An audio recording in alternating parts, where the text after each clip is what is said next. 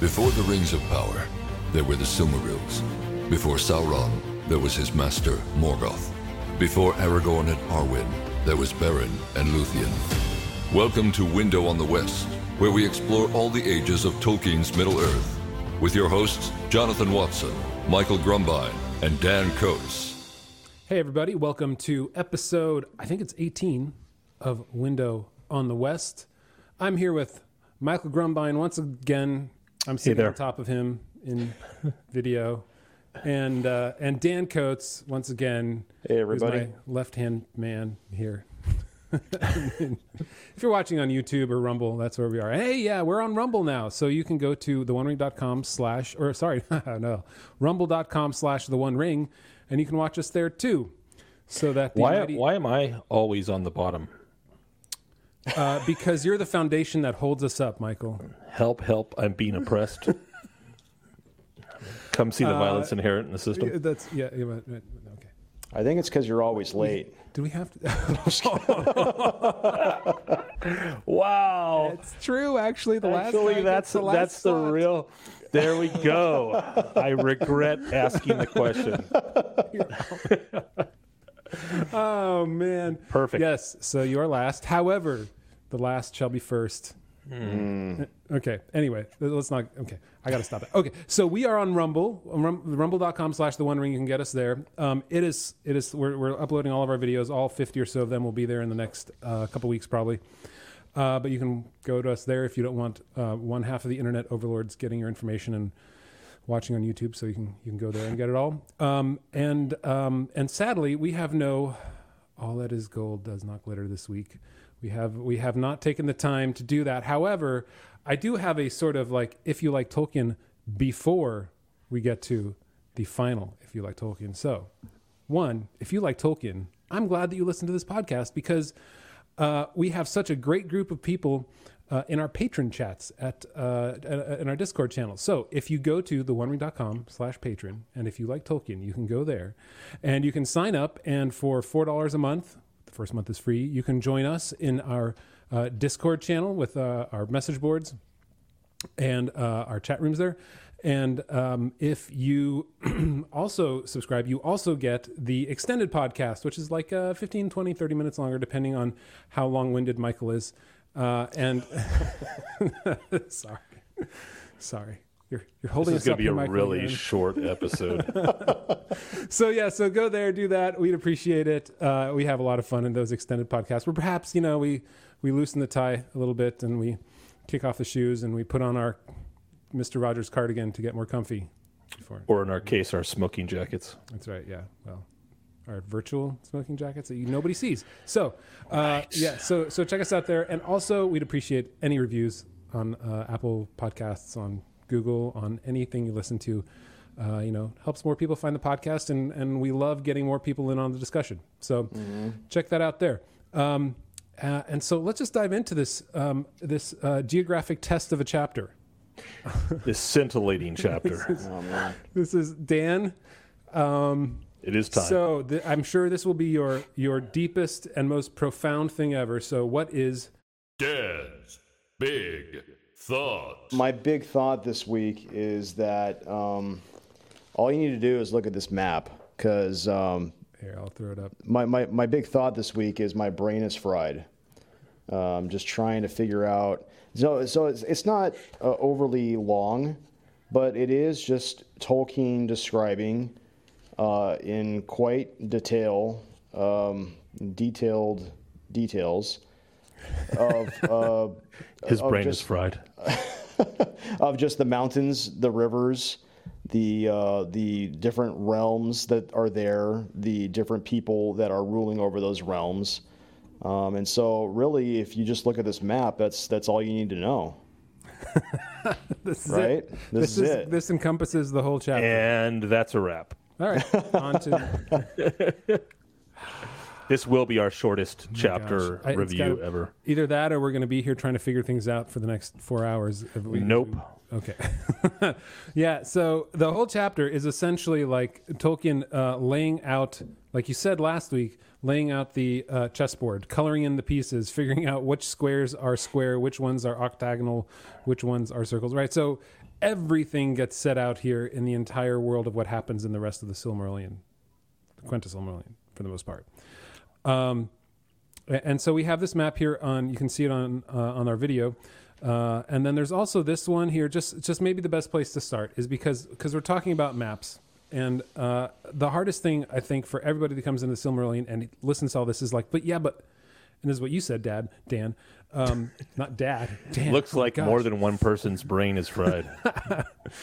Is how does this map relate to what we know of Middle-earth in the Third Age, when Frodo and Sam and the Fellowship make their journey to Mount Doom? And so we do have this map. So this map, this is an overlay. Nice. So on the left-hand side, and I'm sorry if you're listening to this on audio, I'll link to this here in the show notes. This map. This is an overlay of what maybe we call the map of Beleriand, or the Silmarillion map, with the map of Middle-earth, or the Lord of the Rings map. And you can see the only thing they have in common is right here down the middle, which is the Blue Mountains, right? Isn't that it? That's right, the Arid Luine, which means Blue Mountains. Yes. So all the rest, we'll find out what happens to it and why it's no longer around and what caused this massive destruction, so that the entire lands of the Noldor and the Sindar are gone. And so this is the overlay. But in the meantime, Tolkien really wants us to care about this land that's about to be, it's all going away at the end of the first stage. So he tells us lots of details. He starts, interestingly enough, with Morgoth. So the thing that isn't on this map is what he starts with. So Morgoth, he talks about how Morgoth reared the Iron Mountains initially, and raised these mountains actually as a shield, kind of like as a wall, like someone would dig a trench in an embankment.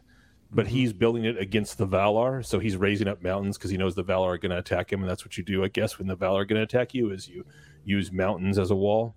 So he raises up the mountains, and then we're gonna focus on the three big ones, Thangorodrim, the ones that the elves actually lay siege to in the Siege of Angband that we mentioned previous chapter. And but very quickly, Tolkien leaves that behind and says, enough about Morgoth. Let's talk about where the elves settled everywhere.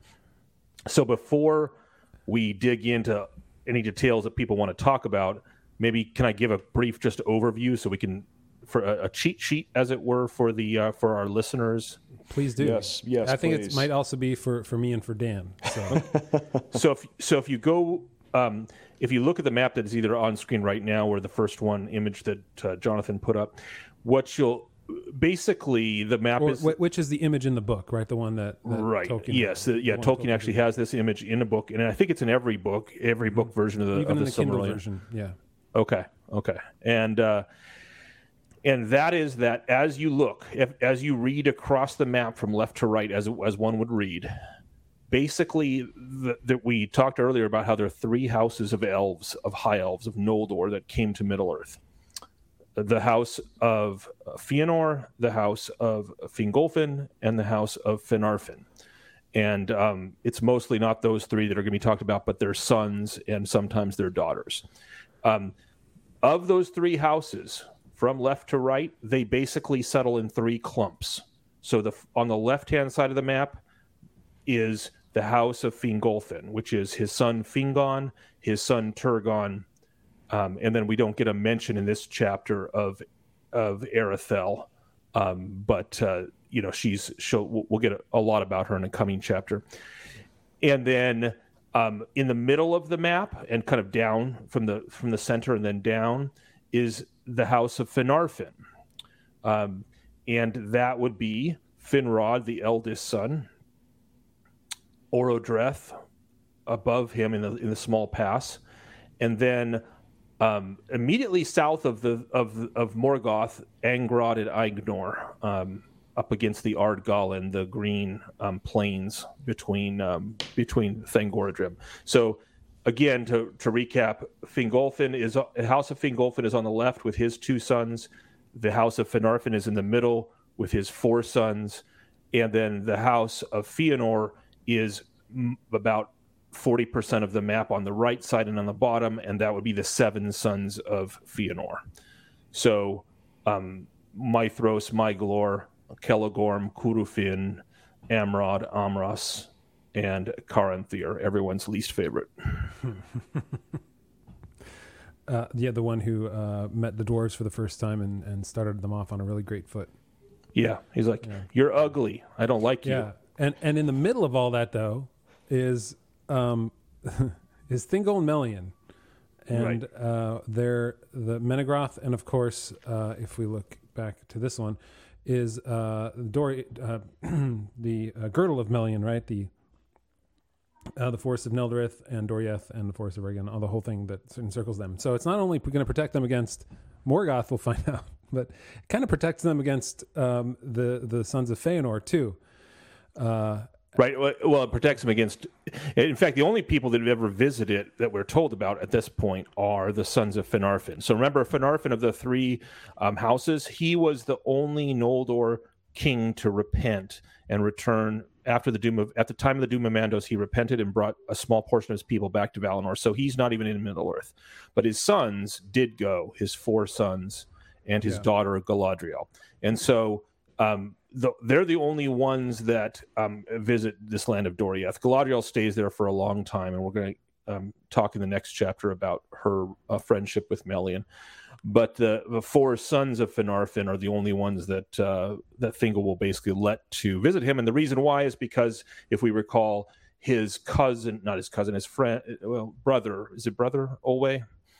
His cousin. I don't know. Anyway, Olwe is his kin, and remember, Thingol's name is actually Elwë. We were told in the very beginning, but then he became Thingol when he fell in love with Melian, and then he became the king of the elves in this area of Middle Earth. Yes. So Olwe and Elwë were brothers. There we go, brothers. I thought it was, and I started doubting myself. All right. Well, it's because there's also Ingwe, and that's the problem. Right, and Ingwe's the Vanyar. He's just never mentioned. He's always been in Valinor. So anyway, point being, we got a total of 13 elven kingdoms, 14 if you count Thingol. So 14 elven kingdoms on this map, corresponding to the various sons of the Noldor, and then Thingol. And then if you count Círdan, I guess that's 15. Because he is mentioned as having his own people, and his name pops up on the map, so we should probably mention him. So there you go, 15 kingdoms. And Turgon gets 2 kingdoms, because one is where he starts in Nevrast, and the other one, as we'll find out, is the hidden city of Gondolin for a later chapter. All right, it's all clear to me. I mean, looking at this map, it's so easy. This has got to be, no, I know. Well, here's the thing. It's the 6th or 7th time that I go through it. And let me give you like the first time I read the Silmarillion, I listened to it.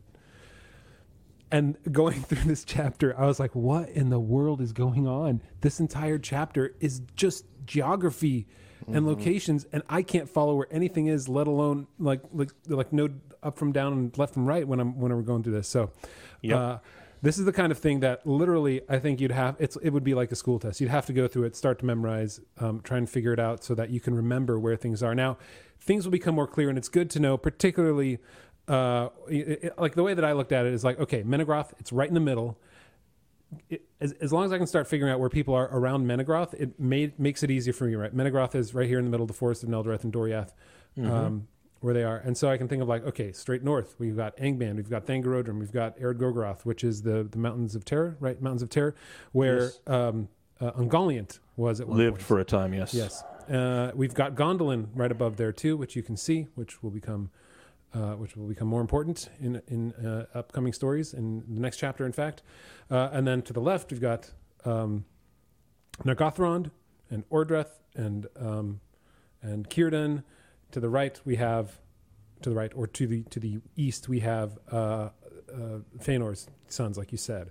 And so that's the way that I always try to remember it and figure it out. Now, all the names of places and all the different things, like I'm still like, it doesn't matter as much, other than if you really want to know. Like when you start going through Children of Húrin and Beren and Luthien, it's good to start like seeing where things are and know where their travels are.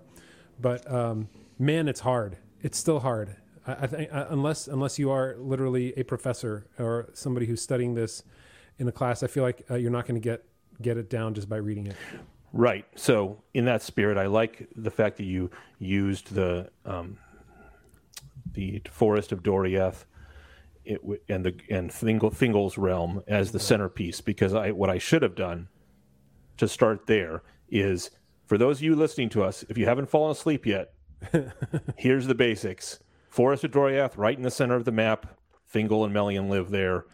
Girdle of Melian around. To the left or west of that forest are all of the good Noldor. There you go. To the right east, that's 6 kingdoms to the west, which is all the good Noldor. That's the sons of houses of Fingolfin and Finarfin. To the right are all the bad Noldor, or the east, which are the 7 sons of Fëanor. Now, I know that's overly simplistic, and that someone can make a case for Maethros being a good guy, but whatever.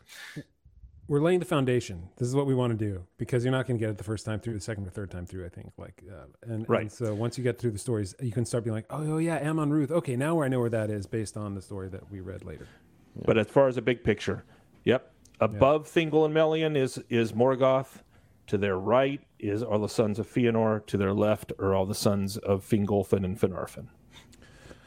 That's actually very helpful. So, like, when I'm looking at this map, I forget who's of Fingolfin, who's of Fëanor, who's of Finarfin. Then I forgot about Finarfin. I'm like, wait, what happened to him? But that's helpful. So on the left, towards the coast, you have the good Noldor. Mm-hmm. All right. And to the east, to the right, you have the bad Noldor, who are going to show how bad they are in coming chapters. All right. Right. Oh, so what about this area down south? What's all this about? Because we don't really hear much about this. Does this just taking up space? I'm trying to remember. Is there anything that happens in here that we have to be concerned about? Very, very little. Okay. I'm talking about below the Long Wall. Below it's in the Tower Imduanath, the forest between rivers, between Sirion and the River Gelion. Anyway, so just right. Almost nothing happens there. Now, Osirian, we do get some mentions of that. Basically, that's where the green elves live, the elves that will later become the elves of Mirkwood, etc. Right. That's right. And that is further east here, right? No, they live in Osirian. They live in. Okay, right. Yeah, no, I'm thinking the 7 rivers. So the seven little rivers coming out from. No. Well, it's further east of. Yeah, it's east of them. It's not east of the mountains, but yes, right there. Right, it's not east of the Erlewing, you're right. Easy way to remember that. Look, the river Legolin, like Legolas. And that's the area that actually becomes Linden, right, in the Second Age? Yes, over here. Yes, it does. That is correct. That's right. So if we bring back up that map of the overlaid map, I'm really sorry if you're listening to this, because it's so much easier when it's visual. Because when you're reading it, like this is the recap for ourselves to figure everything out. But yeah, you're right. You can see right here, Linden is right in there. Right? There's the Great Havens, Bilagos, Nograd. Yeah, everything to the north west of that point that you're pointing at right there. Yeah. Oh my goodness, I'm still. It was just names of rivers, names of mountains, trying to find them on the map and being like putting the pieces together. That was kind of my full experience of this chapter. I didn't really get much else. I think it's interesting. One of the things is that you realize is that the Noldor, right? None of the Noldor is the last sentence of this paragraph. None of the Noldor ever went over Ered Linden while their realm lasted. So they never traveled east of these mountains. They were just there the entire time. Even though they're the ones that lived closest to that area, perhaps it was the dwarves that kept them at bay. Who knows? But it was the Silmarils that kept them. I think it's the Silmarils. Look, remember the elves that lived on that edge right there. Those are Fëanor's sons. Yeah. And so they're the ones most bound by their vow to their father and to take back the Silmarils. So they're as long as the Silmarils are in Beleriand, they're not going to leave. Yeah. I had a few notes about oddities that I thought were kind of cool. One of them I will save for our listener section because we have a question about it. So it actually comes up. A little footnote comes up in this chapter. What is the question? It's about horses. Yes. So we're going to answer the question. We're going to take a look at the question that artist Richard submitted to us, which was, what about the Mirrors? Like, why does Gandalf have this connection with Shadowfax? Could it be because Tolkien wrote that the Mirrors, the horses of the what's the right term? The grandsires of horses? I don't remember exactly how they're described. But they're, Shadowfax is the greatest of the current. He's the Lord of the Mirrors. Lord of Mirrors. Thank you. I don't ever think of a horse as a lord. So right, but the horses are matched to their kings, and they're spoken of in human terms. Yes, they're still horses. They're not lords. Just saying. I think he's actually described. Now I'm going to look it up. I think he's actually described as the Lord of the... I think he is too. I know. Hey, maybe this is my new Legolas walking on snow moment that I have a hard time dealing with. But we're going to take a look at that. And does Gandalf get a certain connection to those horses because they were they're originally from Orome's steeds, Orome the Maiar, who discovered the elves on the shores of Lake Cuiviénen. So we'll talk about that later. But yeah, so that was one note. We'll get into that in a little bit. All right. You said you had another. Yeah. So the grass. There's a very slight note which I read it over and then reread it because I realized something. So Ardgallen at the top of the map, which is above the mountains, above Dorthonion and all those heavy mountains, and south of Thangorodrim, where Morgoth's main gate is. That whole land, Ardgallen, is this. It was filled with the refuse from the pits of Thangorodrim, which obviously there's a very clear parallel between those pits and the refuse there that issues forth from that, and what is described in the Two Towers. When Sam and Frodo and Gollum reach the land of Mordor and the refuse and reeking pits that are cast out from the Black Wall and the areas of the regions around Mordor. So there's a clear parallel there. But then all that refuse, when the sun comes up, that whole land had clearly been seeded with grass by Yavanna, because as soon as the sun comes up, it turns into this green ocean of grass, like that whole wasteland, which I thought was pretty cool. I thought it was neat because even though Morgoth is rearing up these massive mountains and is throwing out destruction and is throwing out decay and vile filth, like you said, the sun, the light of the trees, essentially, is still a problem to him, and it's still growing among the, what is it? He said, the line is, while Angband was besieged and its gates shut, there were green things even among the pits and broken rocks before the doors of hell. You just can't get away, Morgoth, right? I'm sure it angers him, it frustrates him, and life finds a way. Or as someone say, life finds a way. Another cool note: Morgoth and his followers hate water, so the elves build a tower on the coast, like an Eglarest, right on the southwestern coast in this map picture that Jonathan has up. And they build a tower looking out to the ocean just in case Morgoth invades there. Because remember, Morgoth sent his troops in a flanking maneuver around the northern mountains, the northwestern mountains. So you got to think the elves were like, well, what if he just carries that further and like builds some boats and comes on us from the southwest? So they build this tower that is basically the most useless military building ever invented, because Morgoth won't go on his followers won't go on the water at all ever, and so it's there to look for Morgoth, and he never comes. So yeah, and I like that idea. I highlight. It's funny, those two areas, and if you believe me or not, like look, I can. Let me see if I can get this up here. But I highlighted those two lines. Were also highlighted in my reading of it because I thought, the water, right? Because what is the one thing that carries still the music of the Ainur? Mm-hmm. Mostly, it's the water. So it makes sense that they would that he would hate the water, because it reminds him of how he was part of the beautiful music that created this world, and now he's still trying to destroy it.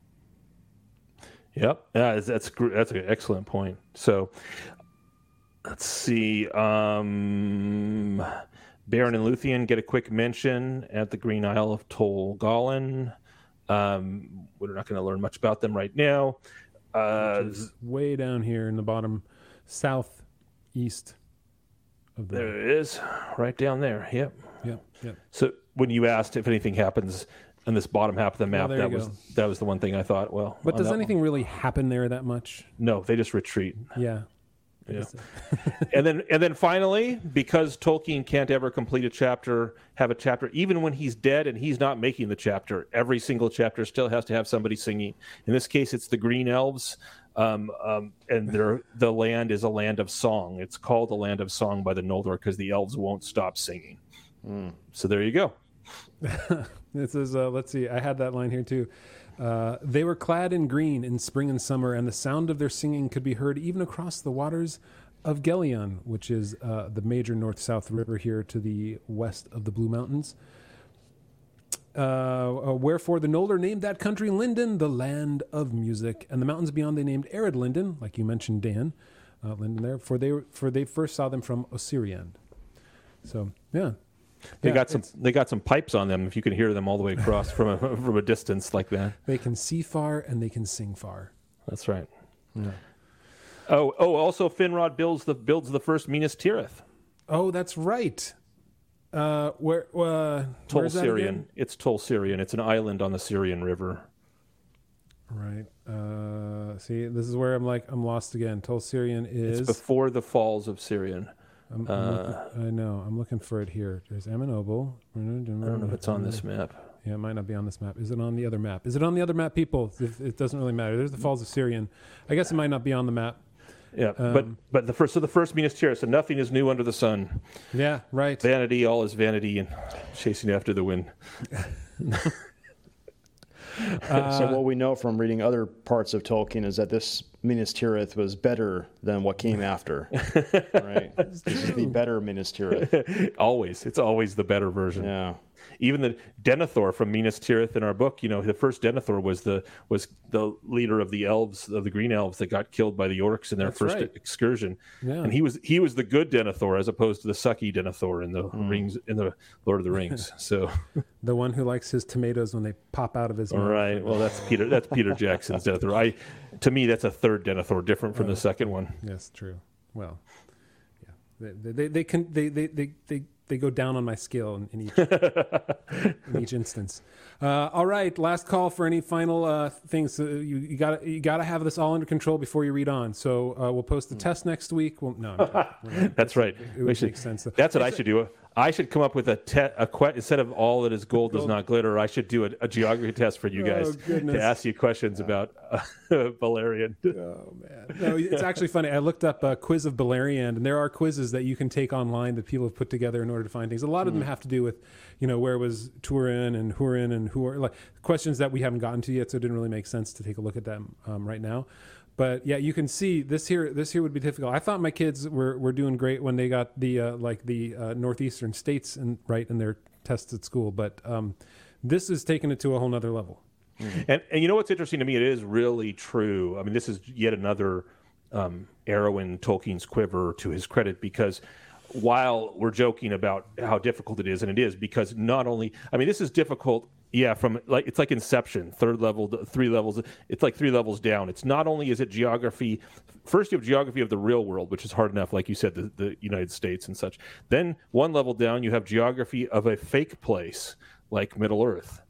So you have like the maps of Middle Earth, and then this is the 3rd level down. This is geography of a fake place that doesn't even exist anymore in the fake world because it's under the ocean. So this is but yet people have spent huge amounts of time, even before the internet existed, obsessing over the details and getting it right, which to me is just a testament to the power of Tolkien's sub-creation, where he can create a world that's so engaging that some people, not many, but even you'll get some people who will be that interested. I mean, there's a whole book that we've been referencing, the Atlas of Middle Earth, which is put together by a gal and some friends of hers, and that took it very seriously. So yeah, I think to close this off, because it's a difficult chapter, it's a difficult map. There's a lot to worry about, and we're not the only ones. And so on This is on the 18th. I tweeted this here 4 days ago. This is Tolkien directly in a letter that he wrote. He wrote this. This map, or the map, is hell. I have not been as careful as I should in keeping track of distances. I think a large-scale map simply reveals all the chinks in the armor, besides being obliged to differ somewhat from the printed small-scale version, which was semi-pictorial. So he slaved over the maps, but he hated them too, right? In a way, it's like, man, they're so complex. What's going on? This was the Lord of the Rings map, and he, and the Silmarillion map to him was really just for himself at the time. Still, there was no. Yeah, he never published. He never published it while he was alive. So so he said, so perhaps we can close on that note. The map is hell. Yeah. Well said. Yeah. Well said. Yeah. All right. Well, thanks everybody. We've gotten through. I don't know, like the book of Numbers of the Lord of the Rings. I think that was the way you put it, Michael. Yep. It feels, Book of Numbers, Tolkien style. Yeah. Yeah. It feels a little bit like just chewing saltines, a big mouthful of them without any water. Kind of tough to swallow sometimes. So before though we close. And if you're listening to this when it goes live, this is the commencement of the Christmas season. We thought the most appropriate and the best, If you like Tolkien, is J.R. Tolkien's Letters from Father Christmas. And I hate to admit, I haven't actually read this to my kids yet. In fact, I kind of forgot about it until a couple of years ago again, because a lot of kids, right? It drives things out of your head. So, but however, going back to this here is letters that he wrote to his children starting in 1923. He did it for 20 years for his first child, Michael, I think was his first child, down to his youngest daughter, Priscilla, who just passed away a year ago or so. And he would write them letters as if he was Father Christmas. And these letters are it's amazing because, I'm sure when he was thinking about doing, he's like, okay, well, what's it gonna take to make my kids believe this Santa? Well, it's cold up there, so when he writes, his hand has got to be shivering all the time. And so even the letters, the envelopes, everything comes. I'll show you here. Everything comes with kind of that shivering hand right there. If you can see this in the video, and all the lines are very like finely shivering out. So anyway, that's where he starts. But then he starts relatively simple about gifts and how cold it is. But Tolkien being Tolkien, he couldn't help but create a world around it. And so we find out eventually there's a polar bear who causes mischief. There are penguins, and then the polar bear dances with the penguins. And, it goes through the war years and how things happen and how the North Pole ended up falling on Santa's house. And he draws pictures of all that too. There's an invasion from goblins. That's right. So it's really charming. It's really a lot of fun, and it's not. They have the original letters in here, as well as there's some text, so they write it down, so that when you do get this incredibly detailed notes from him right there, that letter, you also get on the other side. You get the typewritten text, so that you can just read it without trying to decipher exactly what Tolkien wrote. Because what a beautiful writing style he had. However, that was his calling card. Otherwise. Yeah, he is. It's fantastic. So I really enjoy this. This is something that I think everybody who's a Tolkien fan, if you like Tolkien, you will definitely like this, because it's just so charming and it's so fun to read through. It's like $20 this was $20 on Amazon. I don't know how much it is now. I'll put a link down below, and we can enjoy not just the things that he wanted to have published, but the secret things in his household that he never released until his son got a hold of it. Well, this one that you bring up, Jonathan, I love it. It's very near and dear to my heart. A few years back, I started a tradition of reading those letters to my kids at Christmas time, leading up to Christmas. And then my daughter, who our listeners or viewers on YouTube may have seen some of her artwork as some of our splash screens from our early episodes. One of my daughters, who's the artist, had this great idea. She was drawing a picture one day inspired by those letters. And so what I started doing for a number of years, basically every year since 2017, is write a letter in the hand of Father Christmas for my kids to find as a continuation of the Father great. Christmas stories, so that when they would come up, the kids would find something along these lines.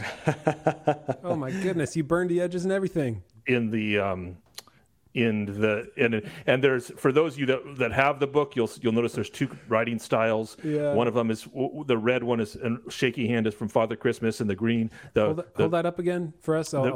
Yeah. Oh man. the big and the black one is from Polar Bear, who becomes a secondary character who starts to and then my daughter would always do a piece of artwork at the end, so that which explained what happened in the story. Oh wow. And this is another one from another year. I couldn't find the one from last year, which was really awesome, but on short notice. But she would do these pictures in the style of Tolkien's, something like of Tolkien's pictures, and for the kids to enjoy go along with my letter. You have, for those of you who don't know, Michael has 9 children, and this is your daughter's. How old? Who drew this? So she's in college right now. When she drew that, she was 14 years old. Oh, 13 wow. years, And then 13 it was years given to your 2 youngest or so, or like, did you? Yes. So all the younger kids under her found it. She is child number 4 of 9. So yeah. Man, that is why you're down below us. You're the foundation, Michael, because you're setting the standard. That's also why I'm always late. Sorry. There you go. You're too busy making those letters with the shaky letters. Yeah. All right. Well. So that is a great Christmas gift. I'll have a link below, or for yourself, right? Or for your children, right? Tell right. your wife or husband or your significant other that you're getting it for the benefit of your future memories, so that you can enjoy these together. And it looks really good on the shelf, and it's fun to read. And they will be good memories. And they will be good. So we're going to move into our subscriber extended patron only section, and we're going to go over a few more questions. If you want to hear those questions, go to theonering.com/patron, become a member. It's $4 a month, free for the first month. And you can join us and you can ask questions. You can get the extended podcast just with the username and password and use it on your own Apple Podcasts or Overcast or whatever podcast app you use. And we even post a video of it, so you can see it all on video with a link in our Discord chat. So join us there at theonering.com/patron, and we'll see you there. But we're going to address the questions we talked about the Miras, the horses, the horse lords. And then we're going to also ask the most important question about what kind of Thanksgiving food we like. And then Dan also brought up something earlier, which was a wider question about Tolkien. So why was he so detailed? Was this map created so that for him, like he had to increase the immersion level of Middle Earth and of the stories he's telling, or could he just not help himself? So we're going to discuss that in our extended podcast. So thanks for joining us. Go to theonering.com/patron. Man, I'm talking way too fast. Theonering.com/patron. Did I say the one wing? Marriage is what brings us together today. Theonering.com/patron. So go there, and we'll see you. All right, freeloaders. See you later.